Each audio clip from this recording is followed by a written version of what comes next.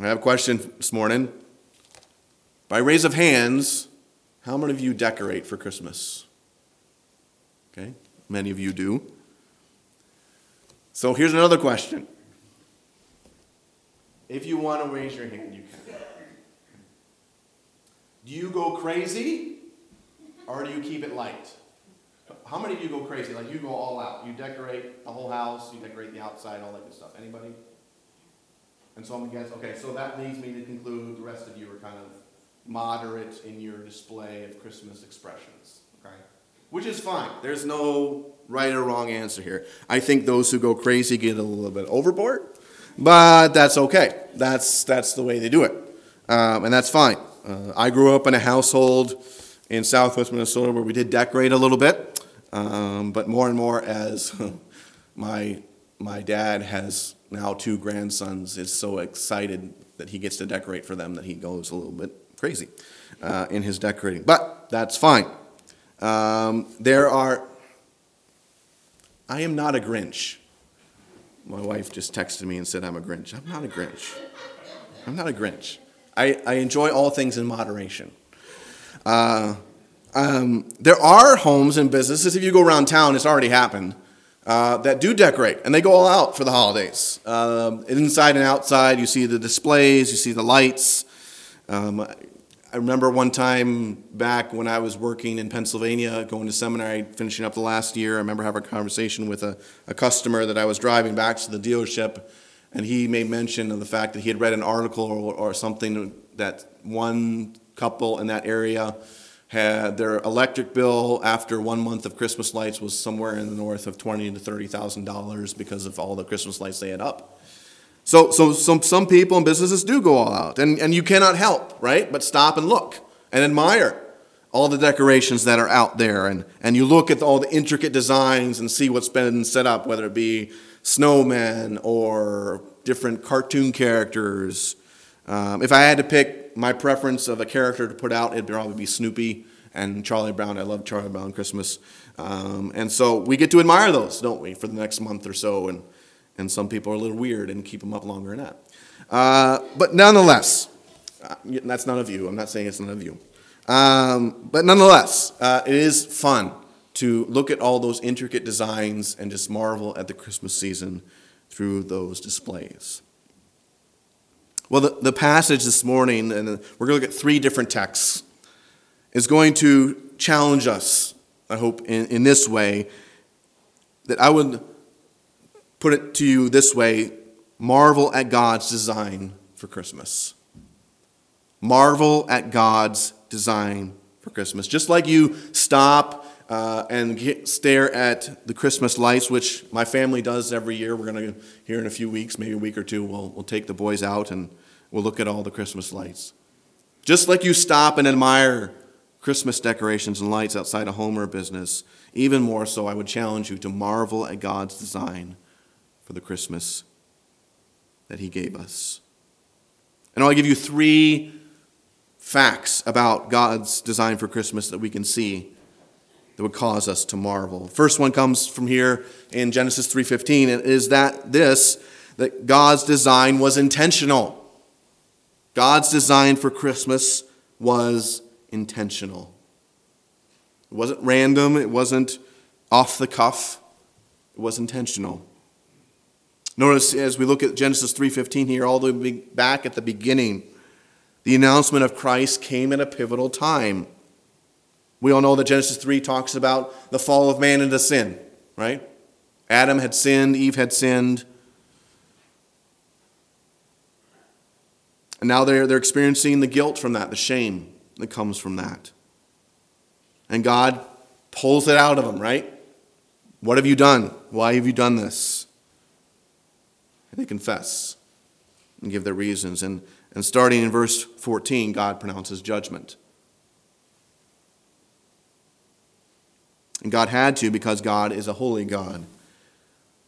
And though He had created a sinless paradise for His creation to enjoy, because of one man's sin, it's now desolate and corrupt. Think about that for a second. Adam's sin corrupted, desecrated God's perfect paradise. If you think that sin has no consequences, you're wrong. Because the one sin that started it all had devastating consequences. And so something has to be done. God has to judge sin. Right? So first off, with the announcement of Christ is the judgment of Satan. That's where it comes in. Verse 14, so the Lord God said to the serpent, because you have done this, you are cursed more than all cattle and more than every beast of the field. And on your belly you shall go, and you shall eat dust all the days of your life. There's physical judgment here in verse 14. And there's spiritual judgment in verse 15, which we'll get here to in a minute. So Satan inhabited a physical serpent, used that creature to tempt Eve and Adam to sin.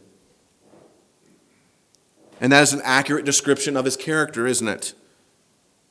If you jump ahead all the way to the end of the story, Revelation chapter 20, verse 2, it says this, the angel talking about the angel of the Lord taking Satan, binding him.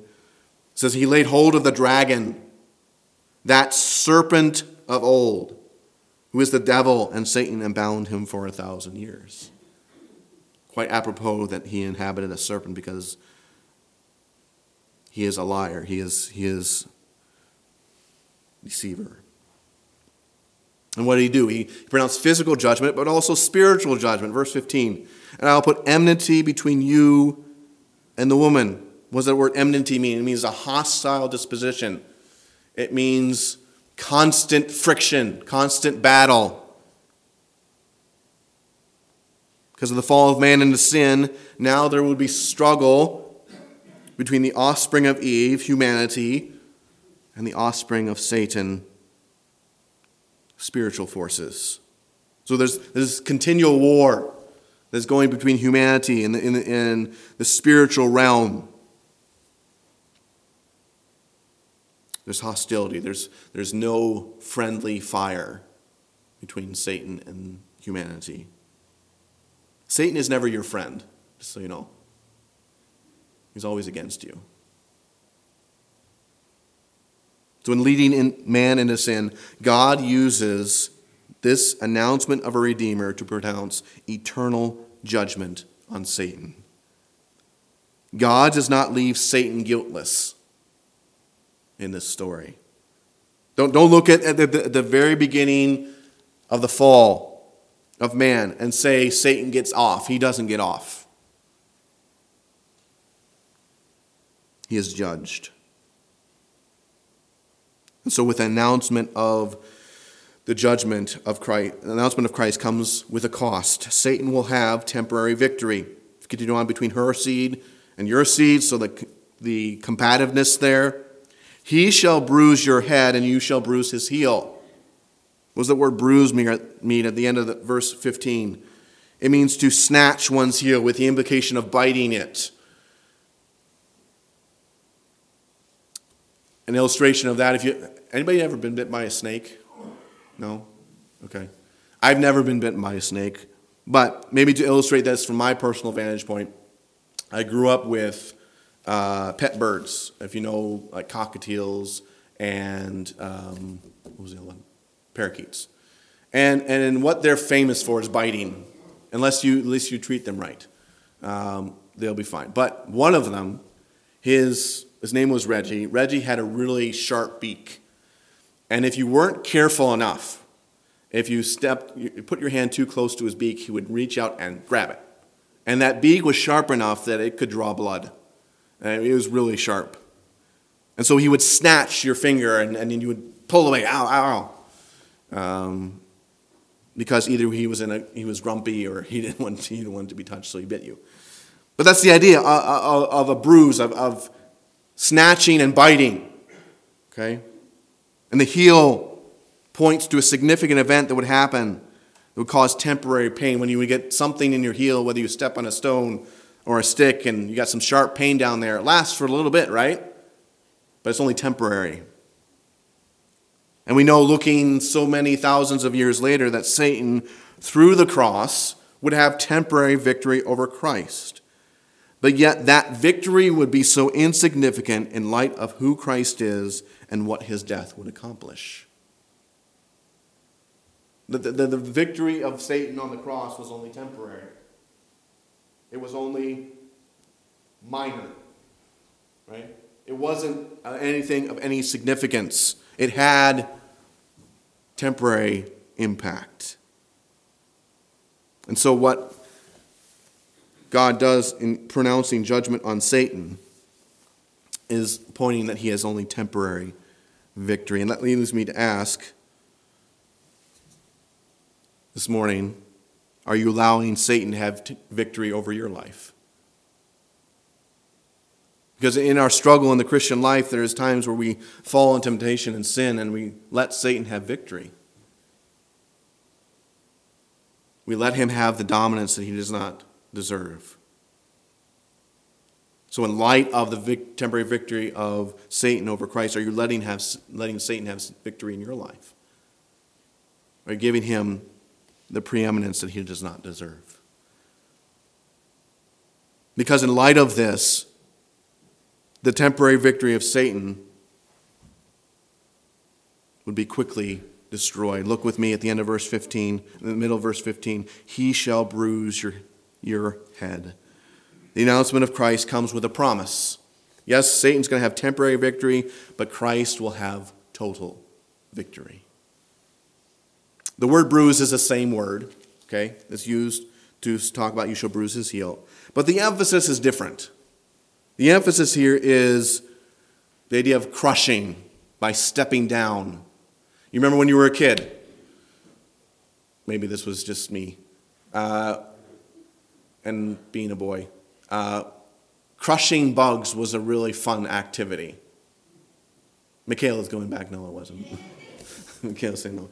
What did you do? You stepped on them, right? You crushed them. And if you were fascinated by the guts and everything that came out, that's what happened. I remember a story, just a little boy in the church that I was a part of in New Jersey. Titus was maybe he wasn't even 2 yet. He was probably 2. His dad, who was assistant pastor, kind of pointed out the ants to him. So he walked up to one ant and went, "Bye, ant." Well, he wanted to see it crushed because that's what's fascinating to him. Well, the same idea is there, not of fascination, but of crushing. That Christ, through the cross, crushed Satan once and for all. He achieved total victory, and Satan is considered a defeated foe. That's the coming of Christ, all the way back in Genesis 3:15. That his promised coming would bring total victory over Satan. And that leads me to ask this question this morning. Are you praising God that Satan was defeated at the cross? That because of the cross of Christ, we have total victory over Satan. Satan is his defeated foe. He does not have total victory in hand. He is in defeat. So do we praise God for that? And that also leads me to ask, are we focusing on God for that victory over Satan? Because we still have times of temptation, don't we? We're still sinners, right? We still sin. Satan is still out there trying to deceive and to make us fall and be ineffective for Christ. So are you yielding to a defeated foe? Or are you trusting in the work of Christ and claiming that victory as your own and focusing on that, using that as motivation to not yield to temptation? Because he is defeated. Satan is biding for time. His end is near. He is a defeated foe, and that shows through the announcement all the way back in the beginning that that's God's aim. His design for Christmas was intentional. Notice, secondly, that his design was strategically placed. Let's go to Micah, the book of Micah, the prophet Micah, Micah 5:2. We're going to hop all over the Old Testament this morning. Obadiah, Jonah, and then Micah. Micah chapter 5, verse 2. Micah is a prophet. He speaks God's truth to both Samaria and Jerusalem, to both Israel and Judah. So you can read that in Micah chapter 1, verse 1. Tells God what judgment is coming. But now in the midst of judgment, in the midst of the future promise in chapter 4 of Christ or God coming to reign, he gives hope. He gives some indication. Micah 5:2, but you, Bethlehem Ephrathah, though you are little among the thousands of Judah, yet one of you shall come forth to me, the one to be ruler in Israel, whose goings forth are from old, from everlasting. God's design for Christmas was strategically placed. How is this? It's number one, would occur in Bethlehem, an insignificant city. If you know anything about the geography, for those of you who have been to Israel or you've looked at a map, Bethlehem is located 5 miles south of Jerusalem. And it did play a significant role in Jewish history, right? Who is someone famous who came from Bethlehem? Go ahead, shout it out. David. Okay, David, greatest of Israel's kings, was born there. Ruth, the Moabitess who came and integrated herself into Jewish culture and life, made her home there with Boaz. So Bethlehem has a rich history, but yet it is not that significant, which is referenced by the word little. It refers to the idea of being smallest, trivial, not important. Bethlehem Ephrathah, what the word Ephrathah means, could either mean the district where Bethlehem is located, or it's another name for Bethlehem itself. But yet, it was insignificant. It had no value politically, militarily. But it is to be noted, yet from this tiny, insignificant Bethlehem would come God's chosen leader. That verb shall come forth in the middle of verse 2 shows origin. So it says it shall come forth. It's going to come from Bethlehem. Bethlehem will be the originator of the Messiah. And notice what it says. This is interesting. Yet out of you shall come forth to me. Not for you. You would think in the midst of this prophecy about Christ or God coming to reign, you can go back to chapter 4 and verse 6. In that day, says the Lord, I will assemble the lame, I will gather the outcasts among whom I have afflicted. I'll make the lame a remnant, of the outcasts a strong nation. So the Lord will reign over them in Mount Zion. You think that, okay, this is going to be for us. As if you're a Jew reading this, you're going to say, okay, this ruler is coming for us. But it says to me, to God. What does this mean? It highlights the destination of the Messiah. He comes from Bethlehem to be a part of God's plan. This is not designed for human intentions, but God's sovereign will. This is what God wills. This is not what man has designed. God has gone through the whole process of prophesying the Messiah for his purposes, not man's. Now, does man benefit? Yes. But God's intention for this man would be to fulfill his designs for Israel. And that this man would come from a tiny city who would have no political or geographical impact. It was specific. It was intentional, strategically placed. Notice also that this leader is the promised Davidic king, destined to rule over the nation.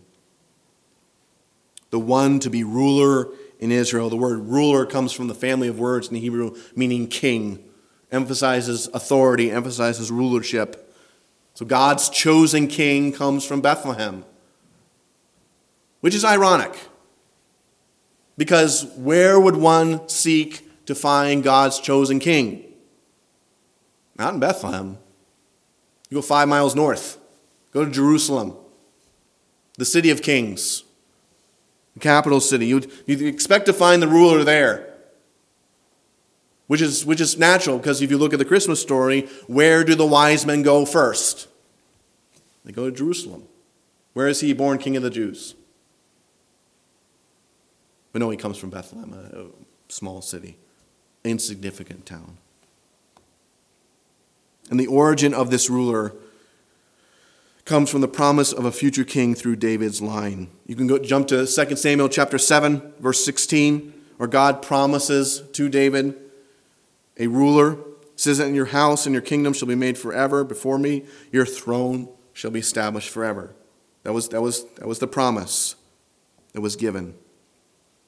Now, it would seem here in verse 2 of Micah 5 that whose goings forth are from of old, from everlasting.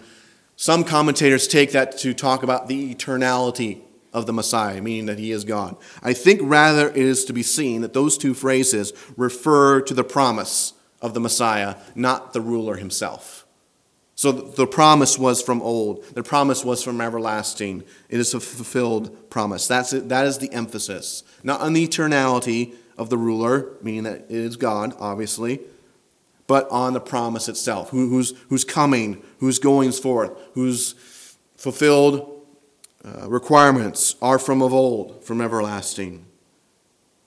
He was promised long before he came. So that leads me to ask you a question this morning as we think about marveling at God's design for Christmas and praising God. Are we praising God for his ways that are far above ours? Romans 11:33 says this, "Oh, the depth of the riches and wisdom and knowledge of God. How unsearchable are his judgments and how inscrutable are his ways." You and I, if we're writing the story, most of us would go to Jerusalem, wouldn't we? We'd want the ruler to come from there, the king to come from a place of strength, a place of fortitude, a capital city. That just makes sense. But God doesn't work in ways that make sense to us, right? He works in ways that are far above ours. He uses a tiny, insignificant village to bring his ruler into the world. And aren't you thankful this morning that his ways are not our ways? That his ways are so far higher above ours, his intentions are so greater than ours, that it just staggers our wisdom to look at the wisdom of God. And so that also leads me to say, are we yielding to his ways that are far above ours? Again, we write the story differently. We would see the story differently. But acknowledging that God has done it so far above our understanding, can we not say that we need to submit to his ways rather than ours? That if God can plan the coming of a Messiah in such intricate detail through such little, small villages, cannot we trust him for things that are so much less? Cannot we submit to his ways that are so much greater than ours? And give him the control. Third fact about this Christmas, God's design for Christmas, and that is that his design had a unique component. Let's jump to Isaiah. Isaiah chapter 7 and verse 14. Very famous text of Scripture. Part of Handel's Messiah, the Christmas story. Verse 14. Now, therefore the Lord himself will give you a sign. Behold, the virgin shall conceive and bear a son, and shall call his name Emmanuel. How was God's design unique? God used a virgin to bring Christ into the world. Here in verse 14, and we need to talk about context very briefly. The prophecy occurs amidst God coming to King Ahaz in Judah, hearing about the distress that was going to come upon him from Syria and Samaria and Israel. They're planning to make war. They're discouraged. You can jump back to verse 2. So his heart and the heart of his people were moved as the trees of the woods were moved with wind. They're just so struggling with confidence. God sends Isaiah to meet Ahaz. Says, don't worry, they're not going to come to anything. They're going to be destroyed. Verse 10, God says, okay, ask me a sign to confirm this. And Ahaz either doesn't want to trust God or is just not courageous enough to ask. But he says, I won't do it. I won't ask God. I won't tempt the Lord. which some look at this and say, well, he's right in doing that. He's right not to tempt God. But the emphasis here is not on tempting God, it's asking God for a sign to confirm his truth. And that's not wrong. And so what God does is he says, he gives hope, but he also pronounces judgment. Because then he says in verse 17, the Lord will bring upon you the king of Assyria and your people and your father's house. Judgment is pronounced because Ahaz did not choose to trust God. But in verse 14, behold the virgin, a young woman who is of marrying age but has not been intimate with a man. That's the idea of the word virgin there. And this is unique, right? How does God normally bring children into the world? How does that normally happen? Through marriage, right? This is Genesis all over. Genesis 1, verse 28. Verse 28, so God created man in his own image. In the image of God he created him. Male and female he created them. Verse 28, and God blessed them. And God said to them, be fruitful, multiply, and fill the earth and subdue it. Have dominion over the fish of the sea and over the birds of the heavens and over every living thing that moves on the earth. We're able to reproduce children through marriage. Many of you have children in this room this morning that you have birthed into this world, and now they're all on their own, starting their own families. That's how it works. That's how God uses marriage to make sure children come into the world. He doesn't use virgins. He uses married people. That's unique. Notice also, secondly, that this virgin would be supernaturally empowered to give birth to Christ. Behold, a virgin shall conceive. The word shall conceive describes the process of pregnancy. And coupled with the word virgin, the pregnancy will be supernatural and is conceived outside of normal human involvement. We can jump forward to Luke chapter 1 and look at the angel's prophecy to Mary, verses 31 to 35a. And behold, you will conceive in your womb and bear a son. You shall call his name Jesus. And we call great, and we call the Son of the Most High. And the Lord God will give to him the throne of his father David. He will reign over the house of Jacob forever, and of his kingdom there shall be no end. And Mary said to the angel, how will this be, since I am a virgin? There's the virgin aspect. And the angel answered, the Holy Spirit will come upon you, and the power of the Most High will overshadow you. It will be a supernatural event. Shall conceive and bear. What's the word bear means to talk about the process of giving birth. She will bear what? A son. Again, fulfilled in Luke chapter 2, verse 7. She gave birth to her firstborn son and wrapped him in swaddling clothes and laid him in a manger because there was no place for them in the inn. Supernatural, empowered pregnancy and birth. Notice also that the virgin's son's name would carry great significance. God with us. That's the word Emmanuel. Now, let me break it down. Let me give you a little Hebrew here, just briefly this morning. Let me break it down for you. If you're looking at your Bible there, break down the word a little bit. Those first four letters, Ema, means with. Okay, that's the preposition with. Nu, the N and the U there, means us. And ELL means God. So if you translate it literally, it's with us, God.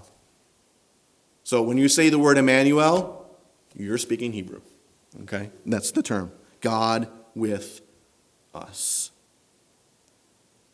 And this was significant because the nation needed to know that God was with them, even though judgment was coming. Jump forward just for a minute to chapter 8 and verses 8 through 10 of Isaiah. He will pass through Judah. He will overflow and pass over. He will reach up to the neck with a stretching of his wings. Will fill the breadth of your land, O Emmanuel. Be shattered, O you peoples, and be broken in pieces. Give ear, all you far countries. Give yourselves, but be broken in pieces. Gird yourselves, but be broken in pieces. Take counsel together, but it will come to nothing. Speak the word, but it will not stand. For God is with us. Emmanuel. Now, the greater impact, obviously, is the birth of Christ. The temporary impact, I think, this is one of those situations here in Isaiah 7:14, where you will hear me from time to time say, this is double fulfillment. I think what Isaiah is doing here and God is doing here by this prophecy is he's also saying this is going to happen now, but this will happen in the future. Okay, and we can talk about that later in the afternoon service, but the greater impact here, obviously, of the prophecy concerning the birth of Christ is that literally God is with his people. It's not about using miracles or deliverance to show that God is with them, but through physical existence would be the standard by which God would make his presence known. So God's no longer about just doing miracles and showing up from time to time. No, he's about being with his people. Let me point your attention to Revelation 21:3, the end of the story. What's going to be the defining mark of the eternal state? And I heard a loud voice from the throne saying, behold, the dwelling place of God is with men. He will dwell with them, and they will be his people, and God himself will be with them as their God. The literal term of the real meaning of the term will dwell is to mean to pitch your tent. God literally will make his home eternally with us one day. You looking forward to that? When God will be with us forever, no longer in this distance realm, if you will. But God's literal name, Christ's literal name, Emmanuel, not only meant for that time a physical reality that he walked the earth for that period of 30 plus years, but it also points to the greater reality in the future. Well, he will walk with us forever. He will dwell with us and we will be with him.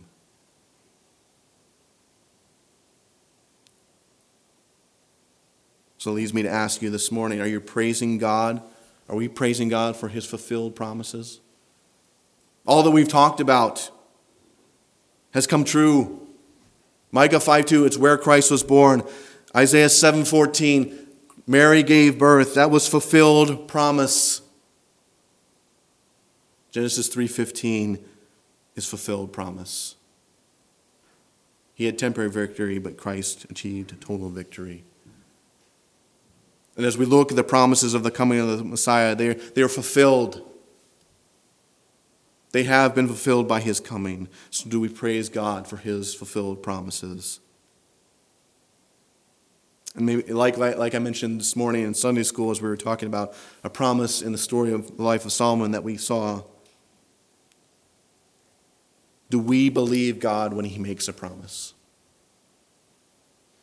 You know, God has said many things in his word, and yet sometimes we struggle to believe them.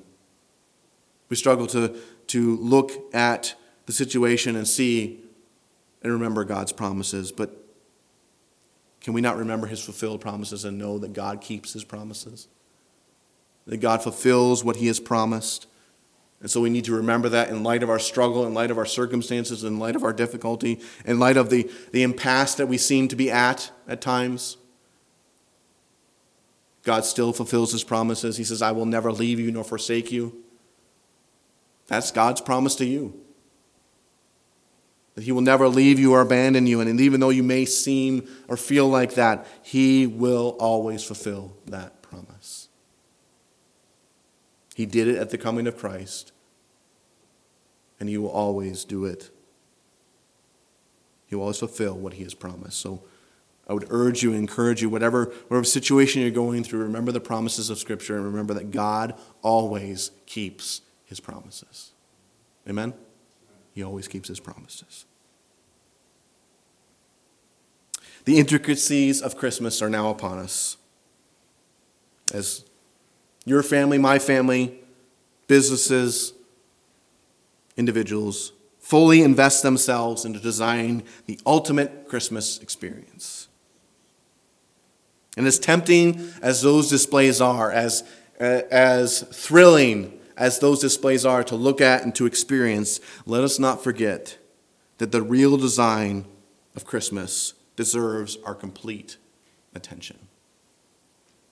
It was intentional.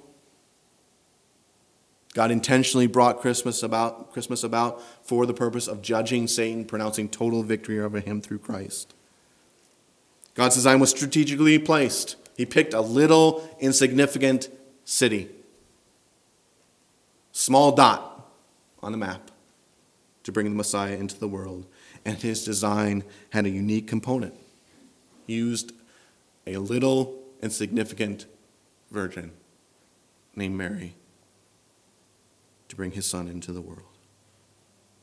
So this week, let's remember what God did at Christmas and praise him for that event, because that is the real meaning of Christmas, not the decorations we put up.